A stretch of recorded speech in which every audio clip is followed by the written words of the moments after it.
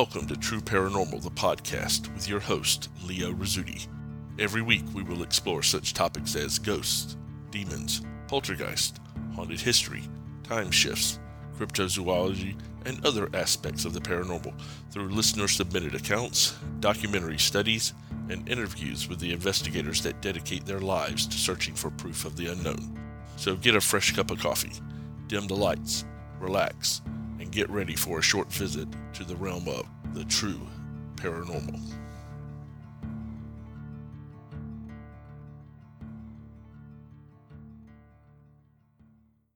Hi guys, Leo Rizzuti here. Welcome to another episode of True Paranormal, the podcast.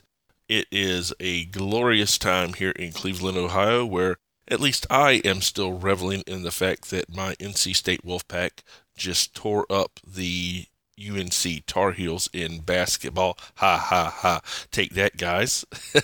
Love it here whenever I can gloat over my buddies back home that are wearing the baby blue, which apparently is supposed to strike fear in the hearts of men everywhere. At any rate, guys, we have got a jam-packed show for you tonight. We have got lots and lots of you folks sending in your stories to us, and we're going to share a few of them with you this evening. So buckle up, grab your coffee, sit back and relax, and let's get on with our show. Our first story of the evening comes to us from a listener named Haruku, and Haruku has entitled it Demonic Entities. Okay, let's see what you sent us. 4 years ago, I used to live with my parents, 2 sisters, and older brother in Northern California. That summer, my brother, Ken, was forced to marry his girlfriend because he got her pregnant. At the time, he was 19 and she was 17. In August of that same year, I decided to move to Wisconsin. After living in Wisconsin for 2 years, I received a phone call from my parents. They seemed distraught. I was informed by my parents that my brother's wife had left him and that in a state of despair he attempted to end his own life by drinking bleach. At the time, I was still in college and classes were still in session. However, seeing as this was a family emergency, I decided to take a week off. After the phone call, I booked a flight to California with my plane leaving the following day. When I arrived in California, I was somewhat dazed and drowsy from the long flight. However, I went to the hospital as quickly as possible to visit Ken. At the hospital, I waited in the lobby with my other relatives until we were permitted to see Ken, who was placed in the intensive care unit. Since only 2 people were allowed into the ICU at the time, I was one of the last to see my brother. When I was finally given the chance to see Ken, I headed towards his room with my father. This was around 12:30 at night. As soon as we rounded the corner in the hospital's hallway, I noticed a dark figure roughly 3 to 4 feet high enter into Ken's room. I thought nothing of it because I was tired, so I shrugged it off. In the ICU, I stared at my brother's almost lifeless body. My father was to my left. He tried hard to keep from crying. I, on the other hand, was too tired to feel anything. After 5 days of staying in the hospital, my brother was able to come back home. We were all glad to see him alive and doing relatively well. Once my 7 days were up, off I went, back to Wisconsin. It wasn't until a little over a year after Ken's attempted suicide that I received another phone call from home. This time, it was my younger sister, who told me that my father had just had a heart attack. So once more, I booked another week-long trip to California. This time, I decided to bring along a friend of mine, since he had never been to California and wanted to tag along. Our plane landed in California at roughly 11 o'clock p.m., and my friend was exhausted from the trip. So we decided to go straight to bed instead of visiting my father at the hospital. That night, my friend and I slept on my parents' living room couches. At roughly 3 o'clock a.m., I was awakened by my friend calling out my name. "Haruku, wake up." Since I'm a light sleeper, I woke up almost instantly. "What's wrong?" I asked. He replied, "Didn't you say that your brother, Ken, smokes?" I answered, "Yes, he does. Whenever he needs to smoke, he'd go out in the garage and grab a cigarette." My friend paused for a few seconds and then said, "Well, I think I saw him go into the garage to smoke. You see, the thing is, I saw a dark, manly figure walk into the garage. At first I thought it was your brother, but then I never saw him come out. I thought he was just joking around, so I asked him, "Okay, are you sure you weren't just dreaming?" In a serious tone, he whispered, "I'm not. I was wide awake when I saw what appeared to be your brother walking from the hallway into the garage. But he never turned on the lights, and he never came back." I noticed the seriousness in his voice, so I got off the couch and proceeded towards the kitchen, where the garage door was located. After I turned on the kitchen lights, I noticed that the garage door was left open by as much as 2 inches. That sparked my curiosity, since I distinctly recalled my mother having locked and closed the garage door before we all went to bed. I proceeded into the garage, where I felt an icy, cold presence, even though it was a humid July night. Out of curiosity, I decided to touch the ashtray. Surprisingly, it was still quite warm. I concluded that it was indeed my brother Ken, who decided to have a midnight cigarette before going to bed. I then talked my friend into going back to bed. The following day, I confronted Ken about the events that unfolded the night before. I asked him, "So, did you get up for a cigarette last night at around 3 o'clock? He looked at me with an odd expression and said, "No, I didn't." So then I asked, "Did you smoke at all any time during the night?" Ken answered, "Yes, I did. I smoked a cigarette at 9 last night just before going to bed." After hearing Ken's response, a cold chill ran down my back. If he last smoked at 9, the ashtray couldn't have stayed warm for 6 hours. We sat on the front porch, speechless for a few minutes. Then Ken said, "Hey, I never told anyone this, but after my wife left me, I just kind of fell apart. I was really depressed and I felt horrible. Then I started to hear some voices in my head, telling me to kill myself. That's why I drank bleach. And the strangest thing happened to me while I was at the hospital. That night at the hospital, I saw you and Dad by my bed. I wanted to comfort Dad because he was going to cry, but I couldn't. There were these little black demons that just kept poking and prodding my body. Some of them were ripping off my flesh, and boy, did I smell bad. I also wanted you to help me out, but I just couldn't speak at all. It felt so horrible. Those 5 days of staying at the hospital were the worst days of my life. And by the way, thanks for coming to see me." His comments spooked me even more. As I recall, Ken was unconscious that night, so he couldn't have seen me nor our father. And yet, somehow, if he was dreaming, how could he have dreamed that both I and our father were by his side, and that our father was almost in tears? What scared me the most, though, was how I saw that shadowy figure enter the ICU that same night. Ken continued speaking. "I still see them, too. I don't know what they are exactly, but every now and then I'd see a shadow darting across the hallway. Sometimes they would move fast, sometimes they'd move slow. They seemed to like the darkness, always heading towards dark spots in our house." It was then that I realized my friend wasn't dreaming, nor was it my brother who went out for a cigarette the previous night. Too scared and unable to fully comprehend what I was hearing, I went back inside and laid down on the couch. Once I soaked in what Ken had told me earlier, I came to this revelation.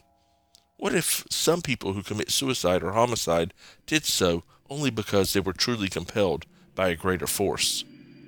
I may never know for sure about this statement, but I do know that what I saw, what Ken saw, and what my friend saw were not normal shadows. Wow, Haruku, that is an absolutely amazing story. Thank you for sharing that with us. I have heard of several instances where negative entities have propelled people into trying to harm themselves. In fact, it is kind of a series whenever you're dealing with a negative entity that the first thing that they try to do is they try to get you to harm other people, and then their end game, a lot of times outside of possession, is to get you to harm yourself. So it sounds like that was exactly what was happening to your brother. I'm very glad to hear that he pulled through it, and hopefully he's doing a lot better with that. As far as the entities being attached to your house, that's a little disturbing. and it may be something that down the road you might want to look at getting some help in there to get rid of those things if they are actually bothering people. But at any rate, thank you for sharing your story with us. We really appreciate it. Our next story comes from Mike in North Carolina, and he has entitled it House of Fire. Okay, Mike, I'm a North Carolina boy. I'm really interested to see what you sent us. When I was about 7 or 8, my family moved to North Carolina, an area famous for ghosts. We moved into a modest 2-story house that appeared normal from all aspects. Everything was great for the first couple of months, until I started to realize that something about this place frightened me. At the head of the stairs, my father's bedroom door was to the right and mine was to the left. Even in the hottest weather, my father's bedroom was deathly cold. The first few events occurred in my bedroom. My grandfather worked at Duke University and would bring home tennis balls hit out of the court for our dog to play with. Our dog would, most annoyingly, play with these balls in my room late at night. As a means of stopping this, I would lock the balls, 3 of them, in my closet, which opened outward. The next morning, I would awake to find my dog playing with her 3 tennis balls, with the closet still closed. These events continued for a while, but came to a rather startling climax. One night, I once again locked the 3 tennis balls away. The next morning, I awoke to find our dog lying on a pile of what must have been 50 tennis balls. To this day, I still do not know where they came from. Amazingly enough, that was the most sane event in our house. I have already said my father's bedroom remained ungodly cold. In this bedroom, I could swear I heard voices, doors opening, and music, but I was too afraid to check. I asked some of our neighbors if they knew anything strange about our house. I was told that the lot that we had lived on had seen many different houses. Each one had burned to the ground a few years after it had been built. I came to find out that the first house built on the lot was burned down by the owner after his wife had died in childbirth. The final event I ever saw in the house occurred while my parents were at work. I was watching TV when my dog started to go crazy. I then heard what sounded like an agonizing scream and a loud thud coming from upstairs. I gathered enough nerve and walked upstairs. A faint odor of smoke was coming from my dad's bedroom, and I looked in. Amazingly enough, my father's bed was resting on its headboard up against the wall. Once again, I smelled smoke. I grabbed my dog and went outside. About 10 minutes later, our house was burning to the ground.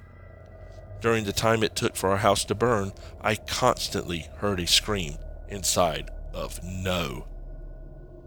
To this day, my parents think I burned down the house, but I know different. Whoa, Mike, that is an absolutely astounding story. Thank you for sharing that with us. I have heard of instances where houses built on lots continually burn down, and that sounds like exactly what you had there. It is an amazing artifact of the past that it keeps repeating and repeating and repeating itself. And I'd be curious to know if you guys rebuilt or if you just moved to another house. Let us know if you could. Thanks a lot for sharing your story with us. Our last story of the evening comes to us from Starchild, and she has titled it Talking with the Spirits. Okay, Starchild, let's see what you have got for us. I'm a 4th-generation daughter with the ability to see and speak with spirits still attached to this world. It's my gift and sometimes my curse. Over the course of my life, I have encountered quite a few spirits that have made a lasting impression on my life. Some good, others bad. Here are a few of the most memorable for me. The first time I remember seeing a ghost, I was only 6 or 7 years old. I was on vacation with my family in the western part of Colorado. I wandered away from our campsite and became lost. I wandered for what seemed like hours before I heard a beautiful flute playing down by a stream. I followed the sound to a kindly old man who was dressed in buckskins and beads. Feathers hung from his gray hair. He was as real to me as anything I had ever seen before. It wasn't like popular movie views of a ghost. I could no more look through him than I can my own hand. After a short time, he stopped playing and turned to face me. He had sad eyes. I always remember his eyes. He smiled and asked me where my parents were. He said I should not be wandering away like that. He offered to take me back to my parents. He sang to me in his language as we walked through the woods. When we got back to camp, I called out to my parents, but as they turned around, I felt his hand let go of mine and he was sort of fading away into just an outline. I knew then that the nice old man was a ghost. I wasn't afraid though. The next memorable ghost that crossed into my life was not so kind-hearted. This spirit, I will refrain from using his name. Use of the spirit's name I think only gives them power. I encountered through a Ouija board. I was enrolled in Catholic school at the time. The school itself had a harmless spirit of a little boy who had fallen into a well and died. To this day, he still resides there, but that is another story on its own. My classmates and I decided that we were going to try to speak to the little boy who was haunting our school using the Ouija board. It was not a very smart idea. We encountered a spirit who claimed that he was the little boy. He lied. He was a destructive and very evil entity. We took turns taking the Ouija board home with us as we had all chipped in to buy it. When it was my turn to have it for the week, the trouble really started. First, my bedroom began to grow cold and have a funny smell to it. Then objects would move around in my dresser. I started using the Ouija board more and more. I was falling into what is called progressive entrapment. When you use a Ouija board, you open a doorway within yourself and invite spirits into your body. After a while, the spirit can trick you into full possession. Before you know it, you have willingly let a spirit become part of you. This is what was happening with me. My personality was becoming altered. I was more of an angry, vengeful person as I took the spirit into me. Finally, I realized what was happening and went to the priest for our school. I told him what was going on. He demanded the Ouija board, and I gave it to him willingly. He then set up a time with my mother to come and bless the apartment. When he got there that night, we opened the door to my bedroom to find it in chaos. The mattress of my bed was hovering upside down, yet perfectly made with the sheets and blankets. The air was cold and foul-smelling, and there was a strange mist drifting around the bed. The priest sprinkled holy water and demanded that the entity leave. There was a great shriek and shaking of the room, and then everything was normal. It was a very scary experience, one that I should have learned from. To this day, I cannot touch a Ouija board. Every time I do, I connect with that same spirit. Only a few years ago did I have another occasion to use a Ouija board and found myself in the same situation, only a little more advanced. After writing myself into the spirit twice, I can assure you that it is not wise to reinvite a destructive spirit back into your life. It just gives them more power. That was not my final or most serious contact with an evil spirit. The worst event happened about 5 years ago, and to this day I still have nightmares about it. My mother and I had moved into a house with one of her friends. We were going through some financial problems, and sharing rent was better than paying full rent. My mom's friend Karen had a daughter my own age, Kay, and we had the basement to ourselves, while our mothers had the upstairs. One night, I was woken from a deep sleep by a cold chill and the fact that someone had their hand on my leg and was slowly moving it to my thigh. I opened my eyes and saw a black, wavering mass over me. There was no real form to the entity. I started to scream, but a cold hand gripped my throat after the first weak shout escaped. A deep voice told me not to scream, that I was going to die. It said it had come to take me to hell. About this time, Kay had heard my weak cry and had come to see what was wrong. She said that she saw me about 6 inches off the bed, indentations on my neck like there was a hand there. She screamed and the entity flung me across the room with brutal force. The next day, my leg had deep scratches on it and my neck was badly bruised. The entity never came back, and I never felt it in the house again. I didn't know what happened that night. Finally, to end this on a good note, I will tell you about the spirit I live with now. He is a very kind, protective spirit with a passion for stealing keys. Shortly after the incident explained above, I was out at the cemetery with a friend. I stumbled across this gravesite from the early 1800s. The stone was broken and covered with weeds. The inscription read, "You shall not be forgotten." There was a deep sadness connected with the grave. I felt bad that there had been a promise made to this person, and it had been broken. I went out there almost every week, clearing the weeds and grass away from the stone, bringing flowers or other little gifts. It took the spirit 6 months to say something to me. It seemed it was afraid that if I knew he was there, I would stop coming. Before long, Eddie, as I came to call the spirit, was coming home with me. I took a chance inviting the spirit into my home. I was lucky. I wouldn't recommend anyone else doing it unless you are prepared for what could happen. Eddie has been a constant companion for these last few years. He has saved my life on 2 occasions. Once, I was supposed to be in a car that crashed and everyone died. He prevented me from going by hiding my own keys. If I had been able to drive to my friend's house to carpool over to that party, I surely would have been killed. Second, I had a man break into my apartment when I was living alone. I was getting out of the shower and heard someone in the apartment. Thinking it was my boyfriend, I continued to dry and dress, not worried. As I heard the footsteps coming towards the bathroom, the door slammed violently and the lock, that can only be operated from the inside, turned. Next, I heard things flying around the apartment. There was a shrieking like I will never forget. It wasn't quite human. When the door unlocked, there was the would-be criminal, unconscious and tied up with a phone cord. The apartment looked as clean and as intact as it had been when I got into the shower, despite the sounds of breaking dishes and glass and other noises.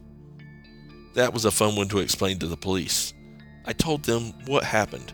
They didn't believe me until Eddie made his presence known by stealing the policeman's keys and then moving his notebook across the table. It was funny to see the look on their faces when that happened, and when the keys just appeared out of thin air and dropped on the table in front of them. Eddie likes to play little pranks on my current boyfriend. He steals his keys quite often, especially if he thinks I'm upset with him. He is also known to move things away from me, like now, as I sit here typing. My glass of tea has moved from next to my keyboard to over by our fish tank, halfway across the room. Our animals and Eddie seem to get along just fine. Sometimes you can see invisible hands petting one of the cats or a dog toy rolling across the floor all on its own. I think we have spirits around us. It's just a matter of seeing and hearing them. All in all, you can't be afraid of them, not even the evil ones. You have to stand up for your space. You can offer to share it with those who are still earthbound, or you can demand that they leave. One way or the other, you have to understand that you are the dominant entity, and fear only gives them the power they need to control you. Wow, Starchild, that is possibly the wildest haunting story that I think I have ever encountered. I agree with you wholeheartedly about Ouija boards. They are not to be trifled with. It's not that Ouija boards in and of themselves are evil. They are simply a tool. They are a game. I mean, the Milton Bradley Company, I believe, invented them in the 30s. So it's not like they're the kind of thing that are in and of themselves evil. But the fact of the matter is that the vast majority of time, nothing good ever happens from them. You open yourself up to a world of contact and of entities that you wouldn't necessarily want around you all the time. And once they become attached, a lot of times, as you found, they're kind of hard to get rid of. So fortunately, you seem to have come out of the Ouija board aspect of that fairly well, even though you did have some terrifying encounters with some negative entities. And I know that can be kind of scarring to a lot of people. So sounds like you came out of that well. It amazes me that after that aspect of the Ouija board incidents that you are still inviting spirits into your personal space. But hey, if that is what you would like to do, then by all means do that. It is a great thing that you have come into contact with a spirit that you consider friendly and that is amazingly helpful. Eddie is kind of a neat spirit. I don't think that I have ever quite seen any kind of activity like you're describing from that, with the poltergeist activity that results in someone being restrained in your home. That's kind of astounding. Now, as far as the other thing, the warning about getting into the car, or rather the stealing of the keys, that is something that we hear that every once in a while. I know my first wife, her mother and father lived in a home that was very haunted. They lived right across the street from a famous cemetery in Raleigh, and they had several incidences in there where the spirits that were in the home would contact them, and on more than one occasion, they had spirits wake them up because the house was catching fire and they were able to get the fire out and save themselves before anything happened. And they attributed that to the what they call friendly spirits of the Confederate ghosts in their house. So that is definitely something that we have seen before, and it's definitely a good thing. I'm glad that you are happy with Eddie in your life, and I hope that nothing negative ever happens from it. Again, thanks a lot for sharing your story with us. That was awesome. Well, guys, that's going to do it for this week's episode of True Paranormal, the podcast. I would like to thank Mike and Haruku and Starchild for sending in your stories. You guys absolutely rock. If you would like to share your stories with us, feel free to email it to us at trueparanormalpodcast@gmail.com. Also, look for us on Facebook at True Paranormal the podcast, and give us a like, and feel free to message or email us from that site to get your story to us, and we'd be glad to share it on the air of one of our future broadcasts. Speaking of future broadcasts, next week I think we're going to be doing a very special episode. We are going to have a look at electronic voice phenomenon. That's right, EVPs. I have gotten a collection of EVPs from some folks that I have done some work with in the past, and they have been gracious enough to share them with us.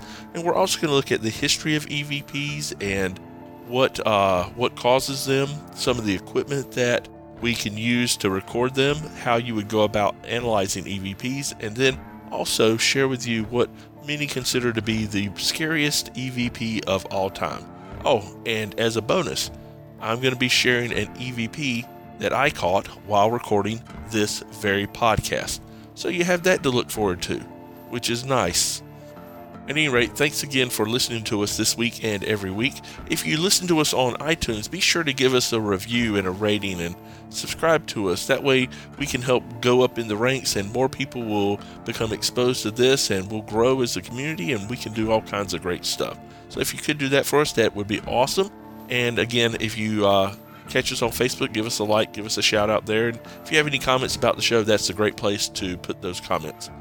That being said, this is Leo Rizzuti saying thanks to you guys for joining us, and check us out next week for another episode of True Paranormal, the podcast.